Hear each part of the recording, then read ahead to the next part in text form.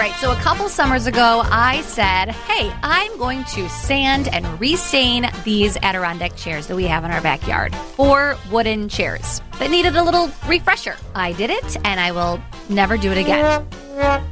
What a pain and what a mess. That is why this weekend's Nutaloo 2 caught my eye, because maybe, just maybe, it wouldn't be so messy, it wouldn't be such a pain. This weekend's Nutaloo 2 is from Rust-Oleum, and it's the Varathane Less Mess Wood Stain, which is an easy-to-use, water-based, low-odor, fast-drying stain that's perfect for smaller projects, crafts, and even parties. It's a 4-ounce bottle, so not a ton of stain, but you just buy a few more bottles. It comes with a foam tip applicator, that is the key, similar to shoe polish that controls the flow of the stain and keeps your hands clean. So if you've ever been intimidated by the thought of tackling a messy wood stain project like me, Less Mess Wood Stain from Varathane is your answer.